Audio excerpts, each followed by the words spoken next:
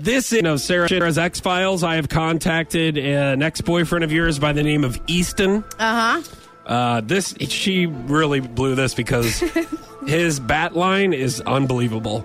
His what? His baseball line. What does that mean? Easton bats, Easton gloves. Oh, and you really screwed it up there, yes, didn't yes. you? All right, so I've asked Easton 3 of the following questions. Okay. Why didn't it work? What was the worst thing that Sarah did to you in the relationship? And what advice do you have for other guys? So we'll start with, why didn't it work? Easton says, we were 2 different people and she was hotter than me. Listen, I would disagree if I could. And this is why Sarah's single. And you guys are probably already figured that out. The next question. What was the worst thing that Sarah did to you in the relationship? Oh, God. I don't want to know this answer. Easton says, your ex, one of your exes, she never knew when to quit. She would joke when something was funny, and when something wasn't funny, she didn't stop. Oh, my God, yeah. Hilarious.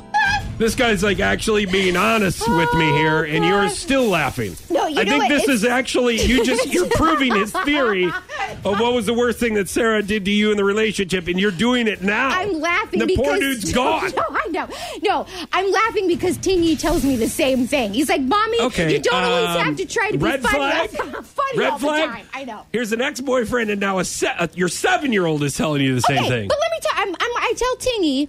I'm going to tell you what I tell Tingy. Would you like me to scream at you all the time like the parents do when we're in Walmart?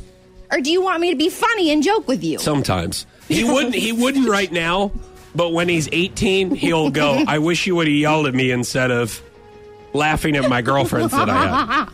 All right, Easton, as we continue Sarah's X-Files, what advice do you have for other guys? This is pretty heartfelt, actually. Oh, my gosh. Let me change. Oh, stop. Here, hang on.